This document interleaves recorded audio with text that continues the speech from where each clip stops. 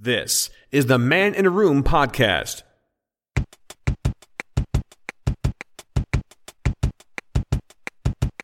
This is Man in a Room. It is a podcast, You're listening to Man in a Room. Hello and thank you for joining me for this episode of Man in a Room. How is it going? Do you know, just as I was about to record this episode, I crossed my legs and I sort of shoved my legs underneath the desk. And I need to move because it doesn't feel right. It just feels, I don't know, my knee was sticking too hard in the back of my knee, my leg pit, if you would, like, you know, the bit of your elbow, the opposite part of your elbow, that bit there. I don't know what that is, but that part of my leg. Anyway, thank you for joining me. Coming up later, we've got the return of Taro and Tea, and I'm happy to announce that I'm going to be paying attention to the upside down cards. Because people keep saying, oh, you're not paying attention to the how come none of the cards that you've got are upside down? Well, it's because I was turning them the right way up. So, I'm just going to give them a quick shuffle. Going to get the energy from the people who this is for. Come on, close your eyes. Think. All right, this one might be for you. That's coming up a bit later on. Today I want to talk to you about something that I'm watching on television at the minute. I'm watching a TV show called Randall and Hopkirk Deceased. Now, it's quite simple. The premise is that it's a detective agency called Randall and Hopkirk. In the very, very first episode, Hopkirk was run down by a motor because he was a witness to a crime. And he was mown down, and so he died. But then he came back to Randall as a ghost, as Hopkirk Deceased. He came back as a ghost. Only his partner can see him. And it's just exactly what you'd expect it to be. It was filmed in 1969, I believe. It ran for one series, a detective agency where one of them is a ghost. And I don't know, it's just one of those shows that I just absolutely adore. I love watching it. It's actually really sort of smartly done and all that kind of stuff, you know. Considering it's like made in 1969, it's like, okay, so can he walk through walls? No, it's too expensive. So what we'll do, we'll dress him up in a white suit, like white shoes. Everything he's wearing is going to be white, and only Randall can see him. Jeff Randall is the only one who can see him. It's Marty Hopkirk. So Jeff is the only guy who can see him. And there's Marty running around full of energy, like, I can't walk through this sofa, I have to walk around it, and all that kind of stuff. We won't go into the specifics of him sitting down. He does sit down quite a bit inside Jeff's car. Okay, so he's sitting down in Jeff's car, and all that kind of stuff. And you know, he sees his ex-wife, his widows. Oh, it's Jeannie. Oh, it's Jeannie Hopkirk. Ah, bless her. And he's sort of running around, sort of like, oh, it's Jeannie. She can't hear me, and all that kind of stuff. And you know, he's cracking cases. Obviously, he can walk through walls. They just don't show it. He's also able to just like teleport or jump cut. Like jump, he's gone, and then he appears somewhere else. And it's actually very well done, considering for the time. It's like the actors are able to stand still so well, and it's just like pause, run away, unpause. There we are, it's gone, and it just doesn't mess the flow up. They hardly move. They must like pause it, and then he runs out. But yeah, it's quite interesting. I think anyway. And what I find really interesting is the fact that they've got so many different tropes that they've used. It's like how they go to a psychic, and a psychic can see Marty Hopkirk. Oh, you can see Marty Hopkirk. You can see Marty Hopkirk. Because Jeff was in trouble one day, and he needed to get help because he's in a perilous situation where he was going to die. Jeff Randall was going to die. And so he's like, Marty, you've got to help me. You've got to get someone's attention. I don't know, Jeff. Who do I know? Oh, what about that psychic? Go to see a psychic and they can raise the alarm. The psychic raises the alarm, no questions asked, and all that kind of stuff. And there's another one where another man is getting haunted by another ghost because he apparently is like a gangster. Bear in mind, this is set in England. This mafia guy is being haunted by a guy that he murdered. And he keeps using his poltergeist ways to try and kill this guy. And it's up to Marty to stop him. It's just all this kind of... He's dressed as a cowboy. dressed like head to toe in white as a ghost cowboy, and then you can see Jeff Randall looking at Marty Hopkirk as he's getting beaten up by this cowboy, and we don't see the cowboy doing the beating up. We see what Jeff is seeing. So you see Marty like flying around, like, oh, I'm being punched in the stomach. Oh, I'm being punched in the face. Oh, and it's yeah. One of the things that always interested me about ghosts is how come they're able to stand on the floor. Just interesting. I've seen enough. Well, I mean, Ghostbusters, they didn't really walk around on the floor, did they? They were sort of flying around, and they were made of slime. But that could just be Slimer.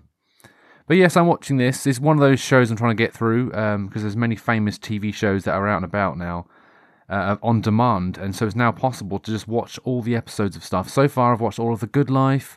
I've watched all of Porridge.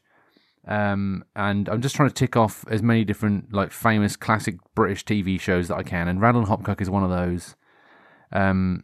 It's that sort of campy kitsch late 60s thing.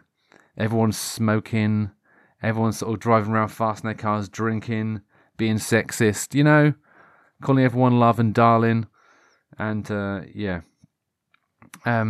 But yeah, so I enjoy that show. This is one of those sort of shows that, if they try, I think they did try and remake it in the 90s with Vic and Bob. It didn't really work for me, though. I that's what got me into watching the original series, but then I watched the Vic and Bob one because I love Vic and Bob. Always have done. Bob Mortimer always makes me laugh.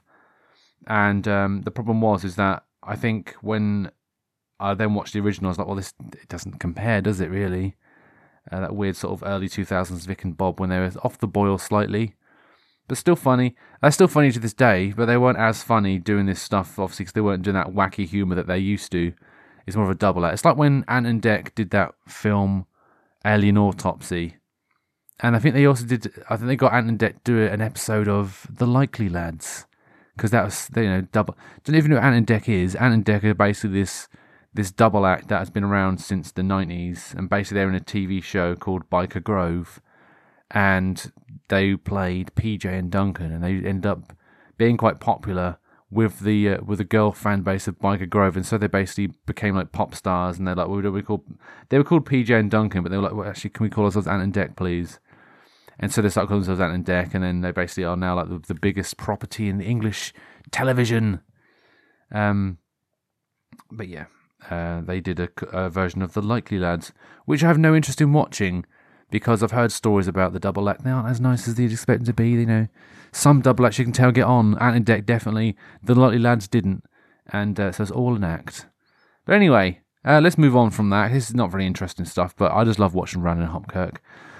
So anyway, this means that it's now time for Tarot and Tea. It's a beverage and divinity, yeah. So I'm going to shuffle the cards, and I'm going to just talk to you about my cup of tea that I've got. I've got a lovely cup of Twining St. Clements. And basically what that is basically oranges. It's an orange-flavoured beverage. It's like drinking hot squash. It is literally like drinking hot squash. Let's give it a quick old sip. Here we go. The ASMR. Orangey. Still a bit hot, actually. But, yeah. So, let me just move some stuff around here on. Just give me a second. I've just got to just move that. There we are. That's better. Right. So I'm going to shuffle the old cards, and it's going to go well. Right, so, as before, I'm going to be drawing 3 cards, and it's going to be the past, present, and future. Obviously, don't take it too seriously. This is just me being a bit silly. So, the first card that we have is the Reversed Tower. So basically what people say is that if a card is reversed or is upside down, it means the opposite. So these people are falling up a tower. So normally they're falling down a tower. These are falling up a tower.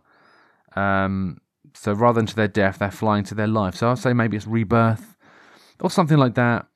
They literally look like they're just having a bit of a... It actually looks like the scene, from Willy Wonka and the Chocolate Factory. No, Willy... Yeah, I can't remember what it's called now. The thing with, when they've got the farting stuff that they're just, like, oh, let's fart and go around and all that kind of stuff. But yeah. Yeah, so it might even sort of, I would say probably, it's about averting disaster, and, it's not as bad as it is. And maybe, it could be like a fear of change, maybe something like that. Because I'm just going by the fact that you were falling down, now you're falling up. So yeah, it's a bit. That's the past. So if you've been having fear of change and that kind of stuff, it could be better. So let's see the current. Oh, it's another upside down card, which is fun. This is upside down the sun. So I can see here on the upside down version, there's someone riding a horse naked. I mean, why are you riding a horse naked? That's a bit weird. There's all these sunflowers around there, and it's a beautiful card if I could see it the right way up, but I can't. Yeah, I think it's quite a happy card. So it's probably a bit of a sad one. This. So if you're going through, I don't know, maybe like a temporary depression, or like you just, I don't know, maybe like all that kind of, like a temporary depression. So you got a temporary depression brought on from the fear of change, and change is coming up possibly, and so so the future is going to hold this. Oh, it's another upside down card. It's not a good one. It's justice. Ooh, it's basically somebody here in a red cape or cloak with a sword, and they're looking pretty. Maybe justice won't be served, but because it's upside down, you see. This is why I don't do them upside down, because it's a bit depressing. So basically, from going from what I say, as the story's being told, fear of change, going for a bit of a depression at the minute, and so possibly the future may hold for you legal problems, bigotry, unfairness, and dishonesty. I'm not reading it from a sheet of paper. Shut your face. But yeah, so cheery, cheery, cheery, cheery. But on the other hand, it could mean that you could, if you're Australian, it's much better, isn't it? But anyway, that was a very depressing tarot and tea. It's a beverage and divinity. Gonna have another quick sip of my tea because it's still really hot. Oh, that's still really hot. So anyway, I'll be back after this very short break. If you have any thoughts, comments, or questions, please do not hesitate to send them to show@maninaroom.co.uk. So I just had a memory from a while back of my first ever mobile phone, and I want to share it with you because I remember the day very, very well. When I first got it, I was like, oh my goodness, this is crazy. So basically, it was a Sagem MW3020. I know, right? Everybody had those. No, they didn't. Everyone had Nokias. I had a Sagem MW3020. It was a very strange, ergonomic kind of phone. It was very curvy. Had like an hourglass figure. I had like a little antenna that popped out the top. And I remember I got it for when I was at college, I believe, because obviously I was going to and from college. I want to make sure that I was able to, ring my mum and my dad if I needed to, and all that kind of stuff. And I remember very specifically one of the features of that drew me to it the most was because it let me use the internet from my phone. This early days. This basic mobile phone internet, which I still in my heart has a special place. It's called WAP, WAP. Unfortunately, it has a slightly different meaning now, but WAP was all the rage back then. And I remember it being really cool. And I remember sort of being like, "Hey everybody, does anyone want to know the news? I'm going to look it up on my phone." And people were like, "What?" "Yeah, that's right. I've got the news on my phone." And so basically, the internet didn't have color.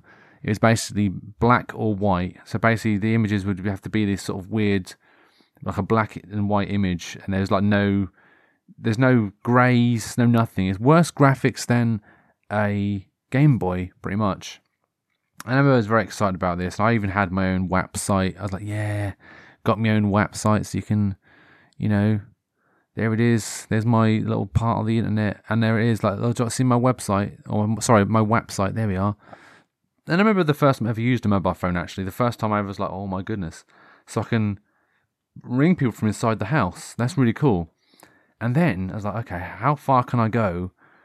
So I walked away from my house, and I live in rural right at the time in rural Norfolk, and there was literally no mobile phone reception where I lived. That's a common thing, unfortunately. Even to this day, rural Norfolk does not have great mobile phone reception. And I just remember the first time I sort of got quite far away. I was like, oh my goodness, there's an actual mobile phone tower there. I'm going to stand next to that, or with my 3 bars of 2G or 1G or whatever you want. It's just called reception back then. There's no different Gs. I mean, now, I've been on 2G, 3G, 4G. 4G is like broadband. It's actually sometimes quicker than my actual internet, but back then it's like, oh, look at this. And it didn't used to cost you anything to use the, there was no such thing as data. You basically just used it, and it was actually really good. Well, from what it was worth. I remember one of my earliest uses for it was I was able to get mobile phone updates from Big Brother 2. I was very excited about that. They had a mobile phone website, so you can keep up to date with all the stuff that's going on in Big Brother on Channel 4 in 2001. Exciting stuff, you know. You can get text messages, you can check out their website and all that kind of stuff. And I actually remember some years later, the first time, I think I was on 3. This was some years later when there's like, oh, you can actually have videos. Like, well, you can download video off the internet. That's crazy. And I remember the first time I ever managed to do a video call. I remember very, very distinctly. We were driving past Asda, me and my sister. I think I was in the front of the car and she was in the back of the car. And it was expensive to do this. But I thought, let's try it. Let's see if we can do a video call. And we had a very, very brief video call. And like, yeah, how cool is this? Yeah, this is awesome. And yeah, it was definitely an experience. Being part of the last generation to not have mobile phones. In fact, only last year, I used not a mobile phone. I used a public phone box, which I've not. There's no need to use a phone box this day and age. And I just thought I got some money in my pocket. Let's just ring. So I rang my sister up. I was like, "Hello, sister. I'm ringing you from a phone box." And it's quite funny, really, because it was really expensive to use. I say really expensive. It was expensive-ish. It's more than it used to be, more than like the 10 or 20p you used to have. It was like 50p for a call or something like that. And the doot, you could keep hearing all that kind of thing. And the smell was the same, but I really did not like the idea of putting my ear on the handset. I was like, ooh, keep that far away. It's just this big clunky thing. I was like, I don't know what on earth this has been, this is the thing. But the thing is, though, that because that was the last year I did that, since I made that phone call, that phone box has actually been deactivated and has been removed by BT. And yeah, it's just how quickly things change all those years. I mean, you very rarely see phone boxes, but then again, no one really uses them because it's very cheap to get a phone. Phones are like dirt cheap. A SIM card is dirt cheap. There's actually no need to actually use phone boxes. It's more hygienic not to use a phone box. Although some people say the most germs on anybody is actually on their mobile phone, so who knows? But yeah, it's just one of those things really that it just popped in my head. This phone, I can still picture it perfectly. Look it up. The Sagem MW3020. What a great phone that was. And how we've come on now. Jeez, I mean, you can now stream HD high quality videos from your phone wherever you are, more or less. Madness. The fact that my mum now has a smartphone. My mum has a smartphone and she's able to take photographs and videos and just send them to us, and it doesn't matter. It's crazy. But anyway, before I go, I just want to say, see everyone next week. But before I go, I want to leave you with this.